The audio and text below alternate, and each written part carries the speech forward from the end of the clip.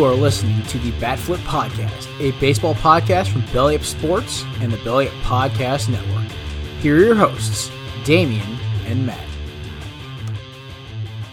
Welcome back, everyone, to the Batflip Podcast. This is going to be episode 20, our first episode on our Tuesdays, and also the first episode of 2021. Last year was a good year for us, and we're starting this one off strong. I've been happy with the support so far, and just ready to kick off this year. How are you doing over there, Matt? Doing pretty good. Happy New Year to everybody, and we've got I guess it's a little bit late Christmas presents, but all the moves that have happened in baseball the last 2 weeks, we got a little bit of Christmas presents. So I hope everyone had a great couple of holidays here, and so excited for the new year and for 2021. Hopefully, to be a lot better than 2020 for so many people out there. But for us, of course, starting this podcast, 2020 was it turned out to be all right. So, we're just trying to make it. I know that hope that everyone's doing well out there. Yeah, and if you guys are, looking at this on Apple Podcasts and Spotify and stuff, you should see our new logo. We wanted to start 2021 off fresh. We gave our logo a nice little facelift. Looks much better, much more professional now. I really love the way it turned out. So, nice little touch to start off, the podcast 2021, and just start off fresh and just give us a little facelift and a little extra energy. I don't know. Now that we have that new logo, it kind of makes me feel better about this thing. I don't know. What about you? Oh yeah, it looks a lot better. I'm excited for it. As many of y'all who have listened to us before know, Damien and I are both big into sim racing, and we both painted up our cars for this upcoming, for the new year and everything with with the uh with the logo. So I think it's pretty cool. I like it a lot. Thanks to thanks to Damien Yeah. for putting that together and getting that made for us. And I know he didn't make it, but he No, had yeah. it Actually, together for for Sim us. Racing Buddies, David Tooker made it. So Yeah, if there you you guys go. check it out, check out David Tooker Designs. We'll give him a shout out on here. Yeah, for sure. But this basically this podcast, majority of it is going to be called the San Diego Padres episode. Oh yeah. So if any of your teams are in the NL West, like my Dodgers are, there's a little nugget in here that just broke literally right before we started recording this for the Dodgers, but everything else is going to be for the Padres and how the Padres are making some humongous moves to try and come after the Dodgers division titles and the Dodgers World Series title. Yeah, Um, we had speaking of that, we were gonna do our NL West preview this week, but I'm glad we waited to do that one last because we just everything just changed in the last week or two, and this is gonna be the preview to our NL West preview because we're just talking about the Padres and Dodgers today pretty much. There's a couple other small things that we're gonna talk about, but um, the Padres and Dodgers but the Padres are the ones that did everything this week. So um, go ahead, Damien. I I didn't mean to interrupt you there, but no. I mean, like you pretty much said. I was going to say that. I mean, the Padres made the moves, and the Dodgers have been, they made one move, and they've been in the rumors, for a couple players. That actually one of them will probably not be the case, which you'll find out later in this episode. But we'll just jump right into the first signing we had from the San Diego Padres, and that was Ha-Seong Kim. We mentioned him last week at the end of the episode. Shortstop. I think he came from the Korean Baseball League. I get the Korean and the MPB mixed up yeah, every single it's time. KBO. He was from the Korean League. Um, so he came over from the KBO, and we were expecting him to get, on average $10 million a season, 10 to 12. He supposedly had some big contract offers, and he ended up signing a 4-year, $28 million deal with the Padres, with incentives that could make it up to $32 million in those 4 years, and also a $7 million option on the 5th year, which is 2025. Yeah, this is interesting.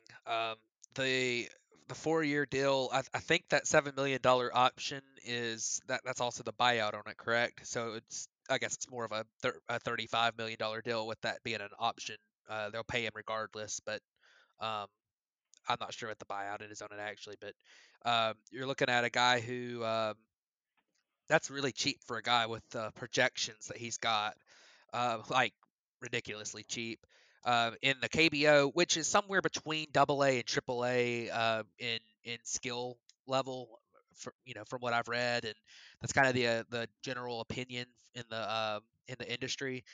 So this year, so they basically take it for somebody who played half the season at AA, half the season at AAA. When you think about his numbers, 294, 373, 493 career slash line in that league, which is he's been in it for, I believe it's 7 years now, 6 years.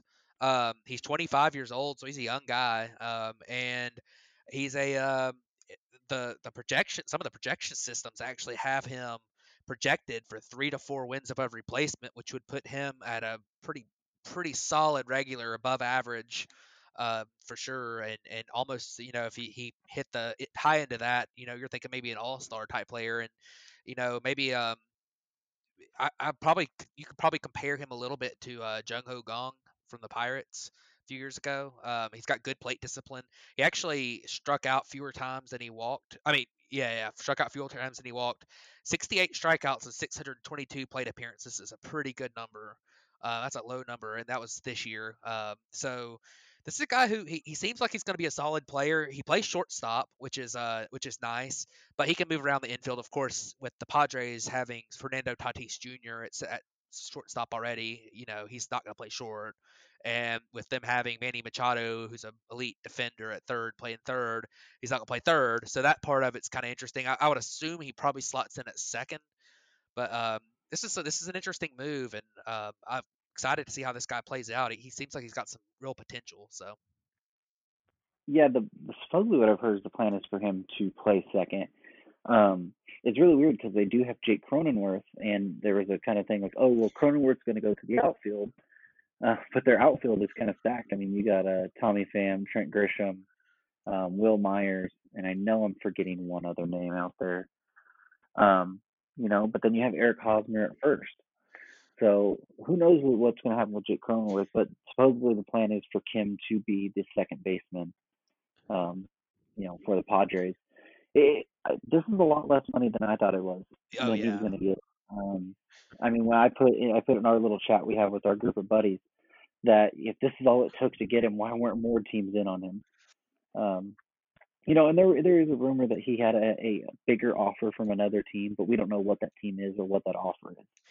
So this one is, maybe he sees the Padres as a young, kind of fun team. They've got a lot of press and publicity these last couple of years for being that kind of a team, kind of up and coming. Fernando Tatis, Manny Machado, just showing a lot of emotion and stuff. And the KBO, they have the bat flips, they have all that stuff as well. So, and they're also a young and up and coming team that's going to be challenging for division titles and World Series, for this next couple of years. So maybe he sees that and says, "Hey, I'll take a little bit less money to go there. It's still more money than you get paid in the KBO." yeah, So, but yeah. he's going to be, a solid second baseman. I mean, we don't quite know exactly what the transfer over is going to be. It always takes these guys a little bit to, really adapt to the Major League Baseball game. It's faster pitching. It's a bigger ball. It's all kinds of stuff. So it'll be interesting, but it's very good signing for the Padres. I mean, if this is all it took to get him.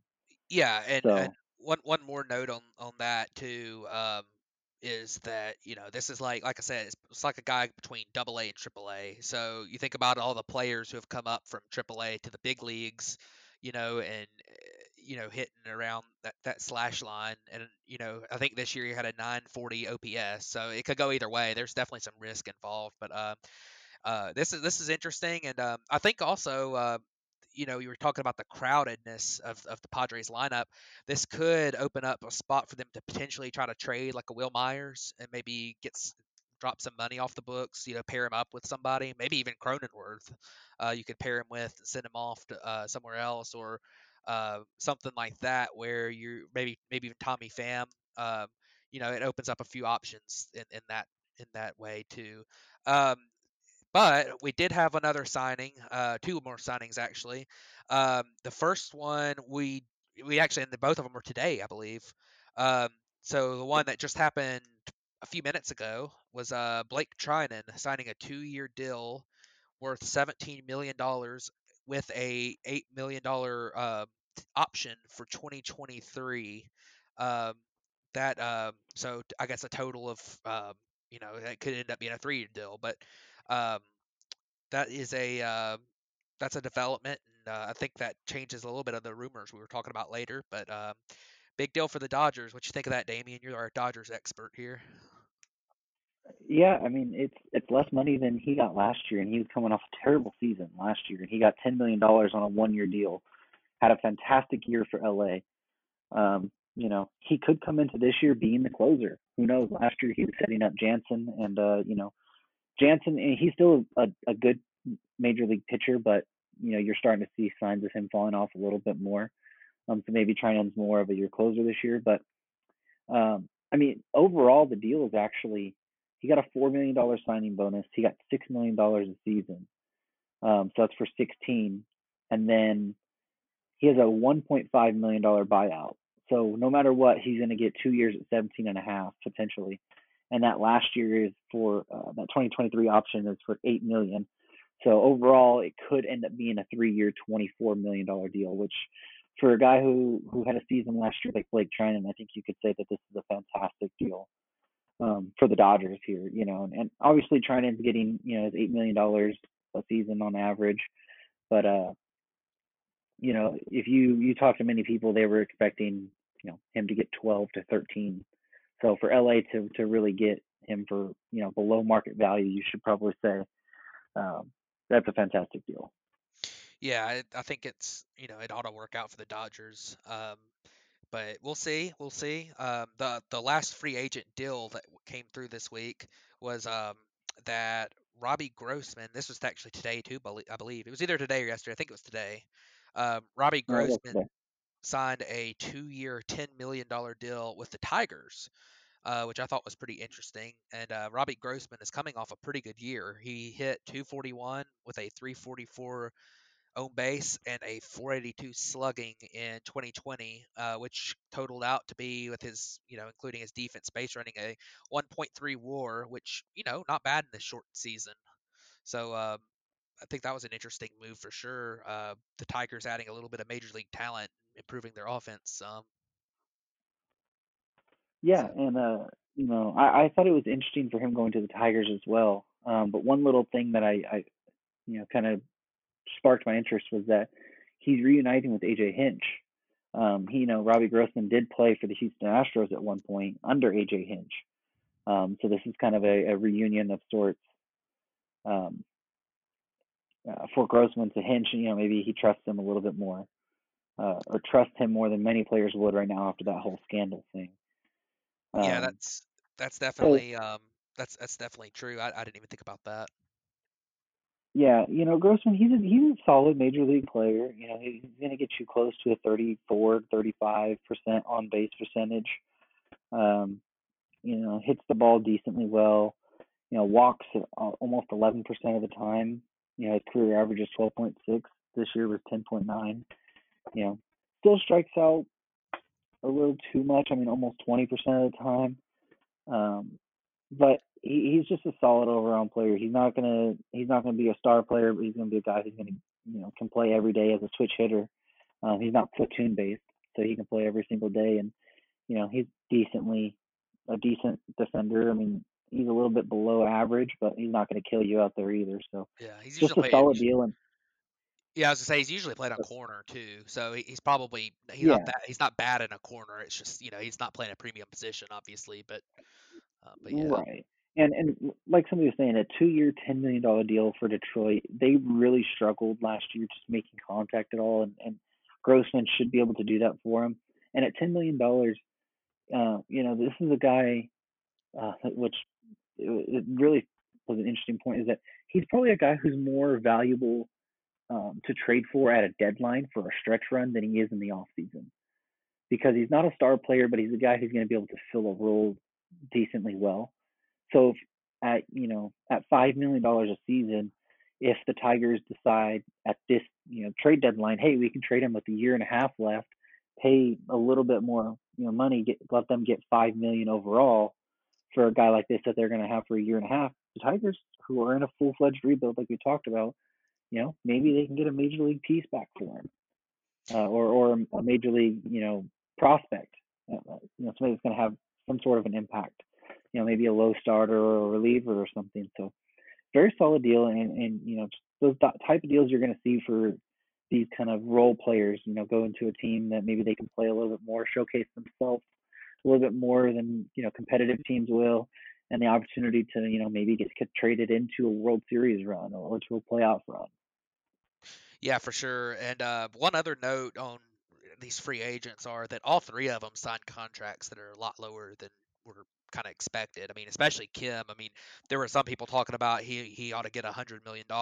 So, um, he's only getting what 30 35 at the most. So, and then Grossman, for a pretty average major league player who's probably a lower end regular, um, the market value for that's typically about $10 million for 1 year, and he's getting $5 million a year.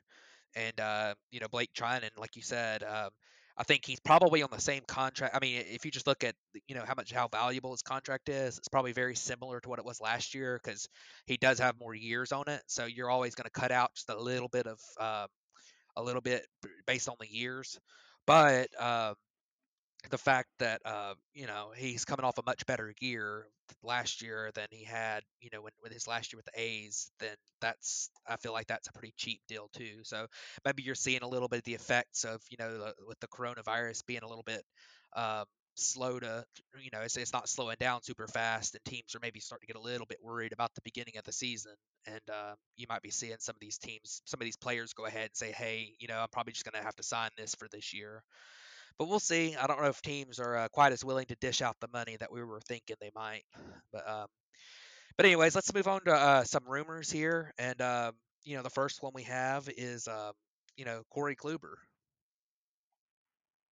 Yeah, I mean, it came out today as well that he's going to throw a bullpen session this next week or so for kind of scouting for teams to show up and see maybe what he has. He was he's battled injuries the last couple years, and then this past season, after getting traded to Texas, I think they only lasted like 1 or 2 innings. I think he only pitched one game. Yeah. Yeah, it was, and it wasn't even the full game. It was only like 2 or 3 innings, maybe. Yeah. And he ended up hurting his shoulder. I forget what the actual injury is, but it took him out for the entire season. So it was, he's an older guy, but he's had a track record of being successful when he's healthy. But he has battled injuries the last couple of years, and he's starting to get on that older side for pitchers. He doesn't have a ton of mileage on his arm, but even then, it's still. I mean, if he's breaking down like this and having these injury problems with not many innings on his arm, then this could be a scary sight. Yeah, absolutely. But our our next rumor we had, which sort of involved the Dodgers, which is why the Blake Trinan deal was pretty shocking, was that Liam Hendriks, who's the top free agent relief pitcher out on the market, he had met with the Blue Jays, I believe it was yesterday or today, at their facilities, and kind of just like went through and saw everything they had. I don't know if those were the Buffalo facilities or if that was the Toronto facilities. So I don't know. Who knows where they're playing this season? That still hasn't come out. But, he's drawing interest from the Blue Jays, who are very active on all the top free agents, which we talked about a lot. He's drawn interest from the White Sox, and then, he supposedly the Dodgers have had strong interest in him as well. But we don't know how much that will continue now that they have re-signed Blake Trinan. Yeah, it's interesting. Liam Hendriks is one of the best relievers in baseball. He's done it very under the radar since he's been in Oakland. But I mean, any of these teams make sense. Every team in baseball could add a reliever. I mean, I wouldn't put it past the Dodgers to add an extra reliever. In Hendriks, you can never have too many. And like you talked about earlier with Kenley Jansen, maybe you're not quite as confident in 2021 in him as you have been in the past. You might want to add another elite reliever where, Trinan looks like he could be back to being close to that elite form, but we're not 100% sure on him, because of that year before last. But Uh, but Liam Hendricks, I think we're pretty sure he's going to be pretty elite. I mean, as about as sure as you can be that somebody's going to be really good. So Dodgers make sense. The Jays definitely make sense. They need a closer. They need to replace Ken Giles. Um, and the White Sox lost Colome, so they need another back into the bullpen piece. But it'll be interesting. It'll be very interesting to see what kind of a contract Liam Hendricks gets too. Which obviously that's not a part of this rumor, so that's a story for another day. But um, I'm interested to see what ends up happening with some of the top relievers on the market this year. So Yeah, I mean, and if we're talking about Treinen, I was saying maybe if we can get, you're talking about Treinen maybe getting under market, maybe the Dodgers do go out there and sign Hendricks, maybe because market's even a little lower than what they were expecting. But yeah, that next rumor you were going to jump to was DJ LeMahieu. Go ahead and kind of hit on what his market's looking like. yeah. So DJ LeMahieu, it looks like basically what's going on here, and these are all rumors, of course, that aren't even though they're being reported from fairly reliable sources. You never know how exactly how accurate these rumors are. But DJ LeMahieu apparently has been drawing some interest from the Dodgers. Um, and I would assume that would mean he would probably take on the Justin Turner role, which would be an interesting thing for sure. Um, and kind of going along those same lines, Justin Turner apparently is kind of asking for a 4-year deal from teams, which is I feel like it's a little bit too much because he's already 36, but that'll be interesting. I think I think DJ LeMahieu, is going to be a very good player wherever he goes, and Justin Turner's still good. I'm a little bit worried about his age. He's had off and on injuries the last couple of years, and I don't know if he's the same. He's still good, but I don't know if he's the same guy he was a couple years ago. So it'll be interesting to see what happens there. Yeah, and supposedly LA is only wanting to go to 2 with Turner. It could be a marketing or not marketing, a thing from his agent deployed to, maybe, hey, we want 4, kind of settle for 3. But it is interesting that, that they're interested in conversations with DJ LeMahieu. All the underlying numbers between DJ LeMahieu and Justin Turner are very, very similar. They walk about the same percentage.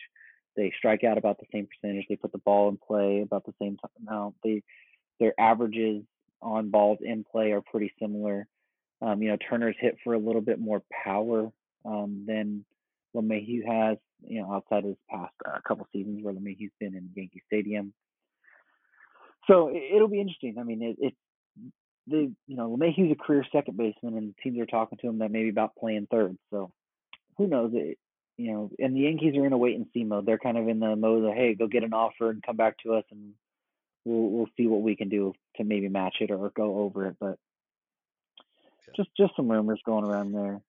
Yeah, for sure. And I think that now for we the get to the when I was gonna say when it comes to the Yankees, I think that's a very wise thing to do this offseason because you just don't know you don't know what the market's gonna be for a lot of these guys. Like we were talking about earlier with these free agents that have signed this week.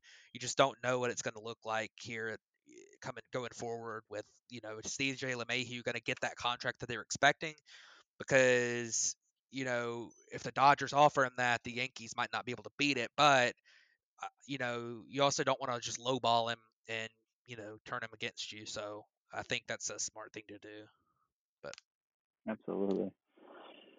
Well, let's move on to the real juicy parts for the San Diego Padres fans, and that is the 2 blockbuster trades that they have made in this past week. And the first one is, trading for 2018 AL Cy Young Award winner Blake Snell from the San Diego Padres for relief pitcher Luis Patino, catcher Francisco Mejia, pitcher Cole Wilcox, and catcher Blake Hunt. We've talked about the Blake Snell, kind of the way the World Series happened and kind of maybe the animosity that was going to be happening between the Tampa Bay Rays and Blake Snell, and the way that they don't let him pitch deep into games or pull him early out of that World Series when he was just rolling. He was signed to a decently team-friendly deal, 3 years, $39 million. But this is kind of the Rays mold, as they end up trading their guys, before maybe you even think they need to. They end up doing that. But what do you think about this whole deal, and how the Rays and Padres are going to react from here? I think the big thing is you got to look at the prospects that they got back, because they're close to big league ready, or they are already in the big leagues. And you know, I think if you're the Rays, you're looking at, having one of the lowest payrolls in baseball and thinking, well, if we've got Blake Snell, we can replace him with a guy who's going to be, just as good as Blake Snell, but is also going to be cheaper and have a lot of team control. And the guy that they were thinking there is Luis Patino, who was the number 10 overall prospect on Fangraphs at the end of the year this year. He's a top prospect across the board on all the sites. He's got a very good fastball. They rated as 65 on the 2080 scale, so that's a pretty plus fastball, plus slider, and he's got good command in general in the minor leagues. Um, in 2019, he pitched mostly in high A, and had a 2.69 ERA, 11.7 strikeouts per nine, 3.5 walks per nine. That just kind of shows some of the talent that he has. He's also very young, so you're talking about a guy who he came up this year and struggled a little bit in the big leagues. His command wasn't great, but you're talking about a guy that last year was in high A, and this year was pitching in the big leagues coming out of the pen. So I wouldn't put too much stock into his struggles in the big leagues this year. Another guy who has been a big part of a blockbuster trade before, Francisco Mejia. He's a former top prospect. Last year, at the beginning of the season, he was the number 59 prospect overall. Um, he's a catcher. He's solid raw power, and a pretty solid bat as a prospect. I think a lot of people have kind of expected that to come around. And he's got an elite arm. It's an 80 grade arm on the scale. So just one of the best prospect arms you've seen. Um, he was a pretty average player in 2019, when he had his full season, of course. Hit 265, 316 on base, 438 slugging, a 96 WRC plus, which means he was right about just slightly below average, a and a zero defensive value, so not negative, not positive. I mean, he was pretty much the definition of average. Half of a win above replacement, but he only played in like 80 games. He was their backup catcher. The biggest thing is his approach needs work. He strikes out too much, doesn't walk very much. Um, but he's a guy who definitely still has talent, so a good throw in that deal. Then Cole Wilcox, who was a third round pick this year out of Georgia, he actually signed a huge bonus coming into the third round over slot at $3.3 million. He was a college eligible sophomore, so he was somebody that they had to sign for a lot of money to get him to not go back to school. Um, He's got a pretty good fastball that's mid 90s as a starter. He's got a slider that's a little bit inconsistent, but it's typically good. Um, it has the potential to probably be a pretty good plus pitch maybe. And in 2018, he was actually projected as a first rounder, but he went to school instead. And then Blake Hunt is the last guy. He was a 2017 second rounder. He was the Padres' number 14 prospect. Pretty good defender. Has some power potential. He's not really he's probably the lowest out of the prospects in this trade, but he's still got potential to be a big leaguer. I mean, anybody who's top 15 in the Padres system is pretty good. So uh, I think the return the Rays got in this deal was very good. Um, I mean, the whole trading Blake Snell thing is something that I think most teams probably wouldn't have done, but in their situation with the way that their payroll is, they kind of have to make some moves like this. And I think if you're gonna make a move for Blake Snell, you got a pretty good return for him. So um, that's a Yeah, very very and interesting for deal for sure. yeah, and for Hunt, I you don't know much about these prospects until they're traded, and then you go into kind of looking into what they are and stuff. But for Hunt, even though he's the lowest rated prospect traded, there's been a lot of high ranking scouts or developmental people that are very on point with what players will be, or prediction wise, have been raving about Blake Hunt. I just saying that his swing is starting to come along, and that he's going to start getting that power at 6'3", 215.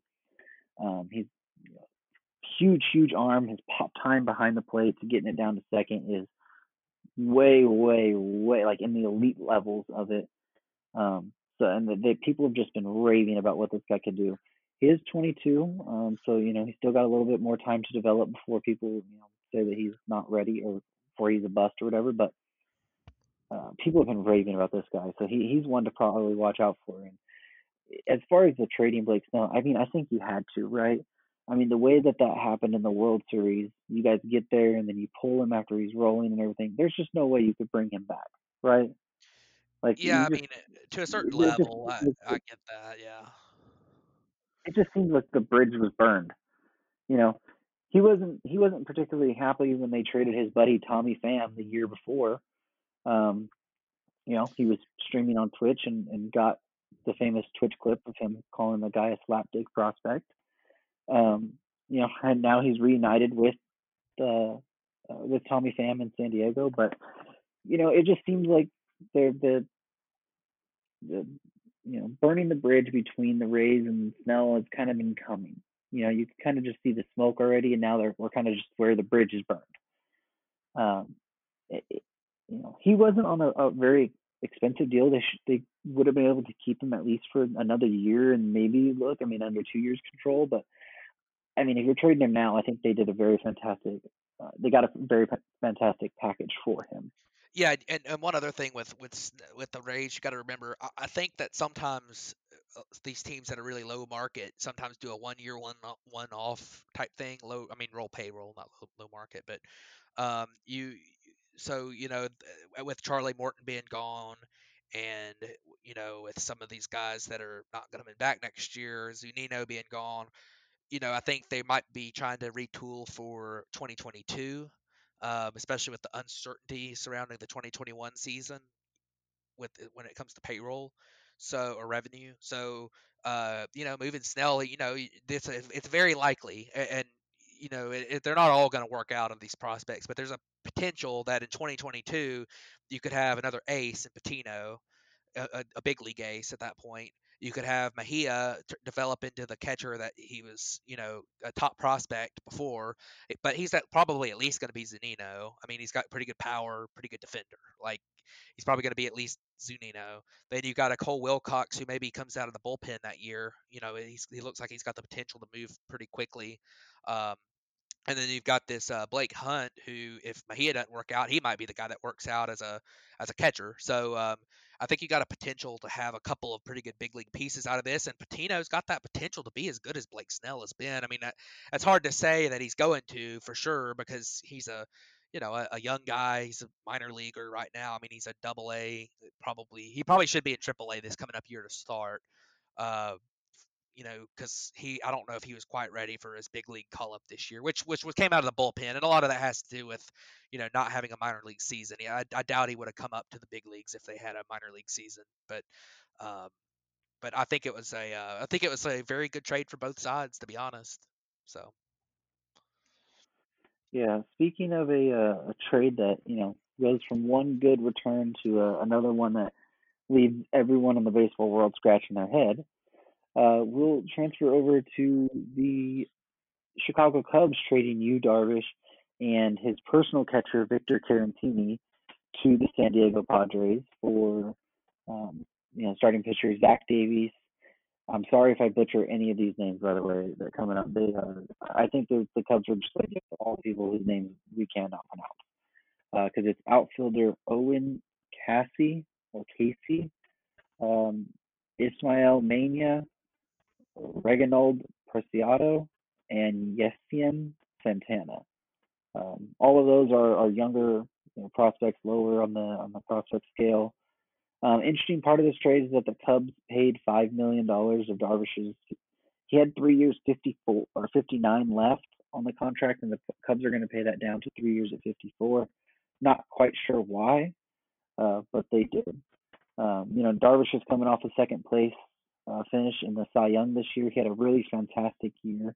A 2.01 ERA, a 2.23 FIP. Struck out 11 per nine. His walks were at an all-time low. He only had a 1.6 walks per nine. Very. I mean, his home runs were only 8% for home run for fly ball. Just an overall career year at age 33/34. And then getting his personal catcher, Victor Carantini, which just is probably going to be the backup, to Nola and that over there in San Diego.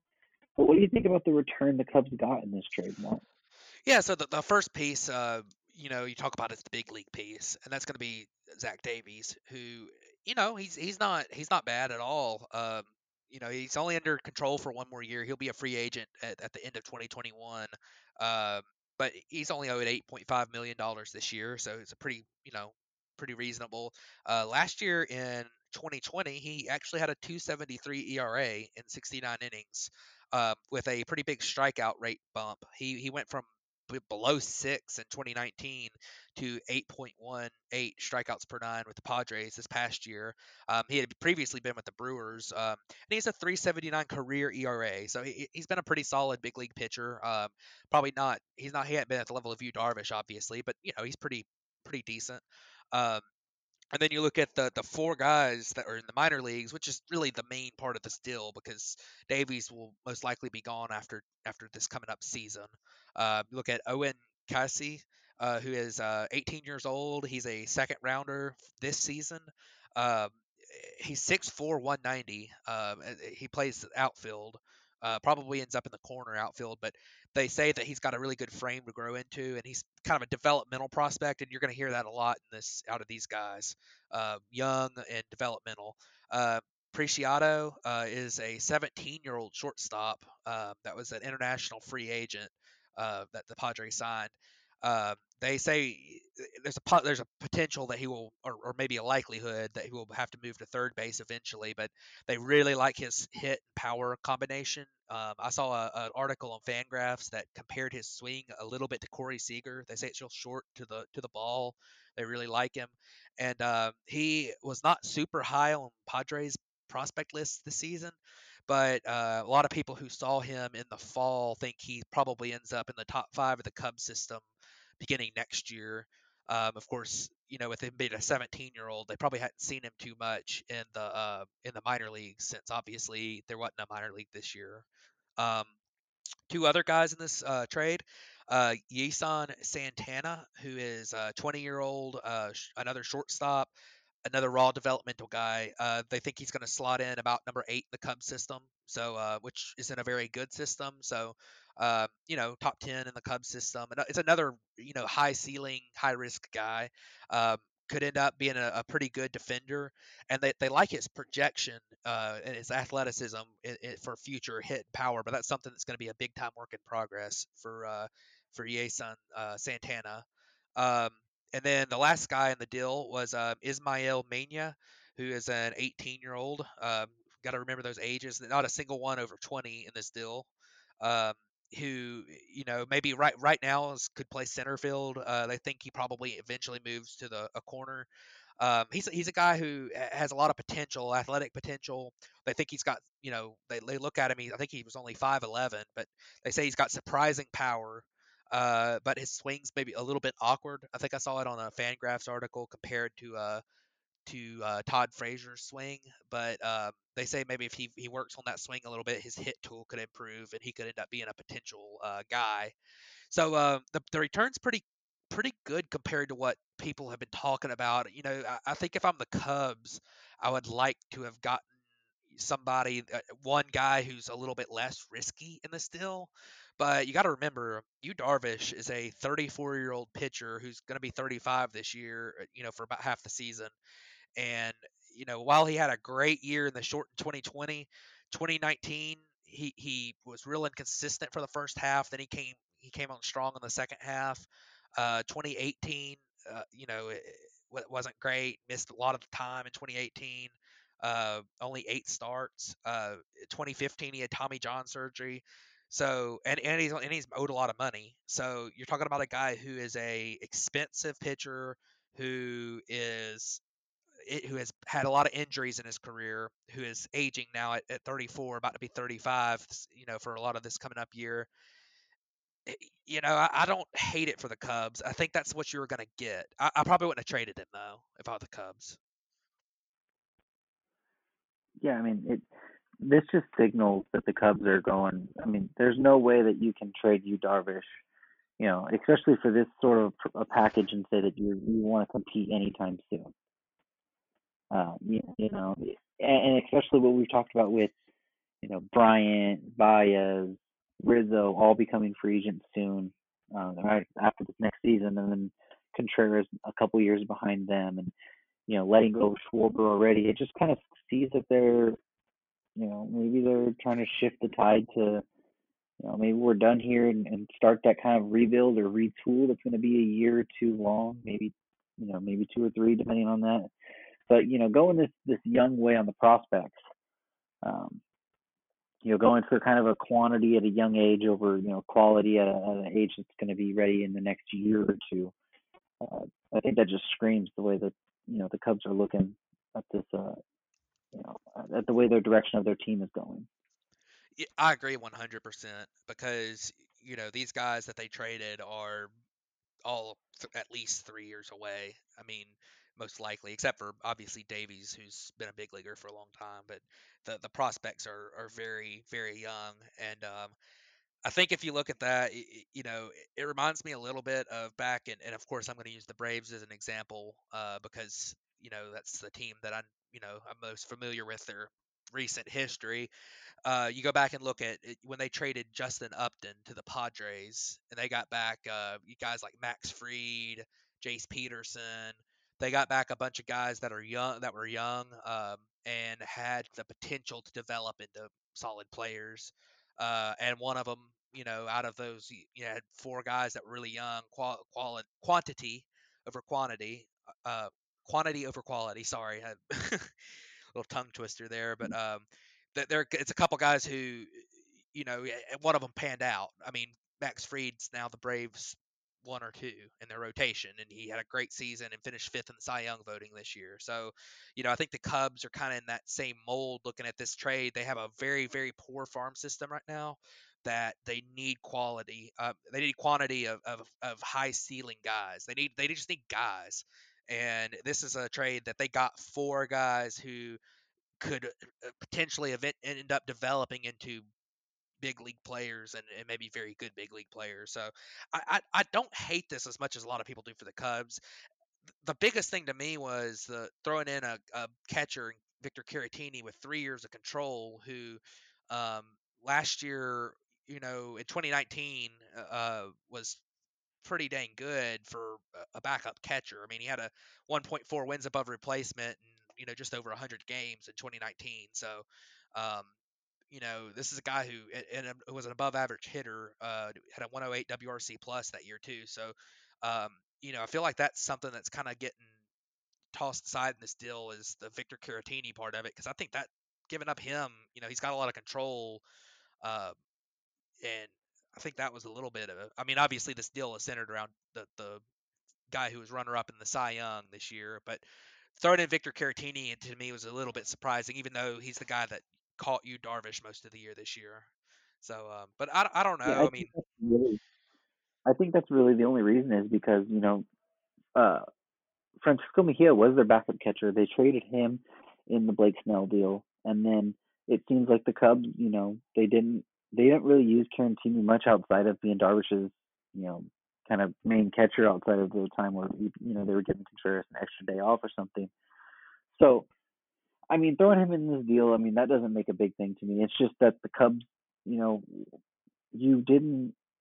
I mean, Davies is nice. He's a decent player, but he's only a 1 year deal. So are you going to try and look to flip him at the market, at the deadline? And I mean, what are you going to get there? And then these younger guys, and why did you throw in $5 million into this yeah, in the deal I, for Darvish's contract, and on top of adding in Carantini? It's just a deal that makes me scratch my head all the way around. Yeah, I think Davies is probably to balance the money a little bit because the Padres have a lot of money on the books this coming up year already, and then No. you're adding an extra, what, 18, 19 million for Darvish. So, um, maybe that might Hello, have been to Snell balance and the money just a little Tim. bit, but yeah, and you're adding Well, yeah, and then 13 for adding Snell Snell. and Tim. Yeah. So Kim he's not too much, but he's eight. But I mean, they've already got the giant Manny Machado contract. They've got And Buckner. they got Will Myers. They got Eric Hosmer. Those contracts are pretty big. I mean, you've already got a few pretty. Clevenger's owed a pretty good bit in arbitration. Um, you You know, remember they signed him to that 2-year deal, remember? right, right. But he signed. That's right. He signed the deal. But still, like he's owed a pretty good bit. He's owed over 10, I believe. So I mean, you've Not got a this lot of year. money, got a lot of money on the books in a season that you don't know what your revenue is going to be. Plus, you got to remember that you're also going to have some of the you're also going to have some guys who you don't want to you're going to add to that bullpen a little bit because you're losing Kirby Yates, or they're going to try to bring Kirby Yates back. They're going to have some kind of money to do that. So I think that's kind of what you're looking at here. You would like to see the Padres, yeah, you hate to say the Padres ought to make another move because they've made so many, but you honestly kind of want to see them make a move for another reliever, too. So to round out their team, but the Padres, and we'll talk real quick about what this does. I think this moves the Padres into, but these two trades together, plus the Kim signing, which I think is possibly going to be a bigger deal than people expect.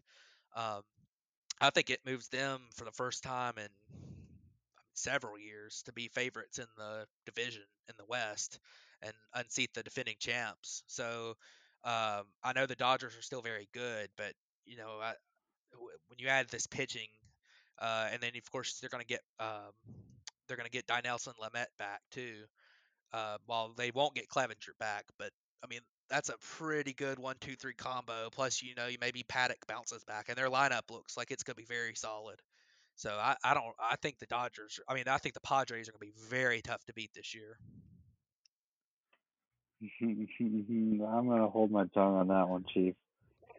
Because I got a lot of stuff I could say about that one, but you can't put the Padres ahead of the Dodgers yet.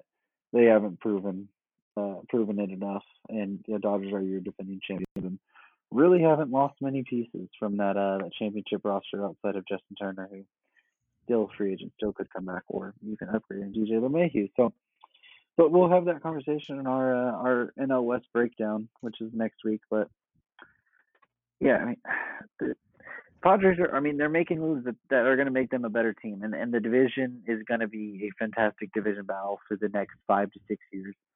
Um, you know, they're going to be a threat in the playoffs as well. And I think that this Dodgers Padres is going to be the rivalry for the next 5 or 6 years in the NL, and it's going to be in the division. So you're going to be able to watch those teams play each other 18 times Yeah, a season, yeah. I think which is going to make it feel Dodgers. a little bit even more special. Yeah, Dodgers, Padres, and then in the East, Braves, Mets are going to be the two division battles I think to watch. Maybe the Phillies retool and are able to get up there, or maybe the Nats. But I think the West is pretty certain that the Dodgers and the Padres are going to control this division in one way or another. Because I don't know if the other teams are going to quite be there, but we're going to talk about that next week in our NL West preview, which has just changed this week. So there are a lot of changes to that. But, Yeah. So, well, I mean, that's pretty much all I got on mine. Do you have anything else that we need to hit on? I don't think so. I think you know, it seems to me like um, these two trades for the Padres that they really are going all in, and I think in a way they're changing their window. They're changing a medium chance of winning a World Series for the next 6 to 8 years to a very good chance of winning it for the next 3 or 4 years. They've obviously still got a lot of guys who are going to be there long term, but I think that sometimes I think they're changing that a little bit. And of course, uh, one other thing to kind of look at with these moves is all of them are under control in 2022 as well.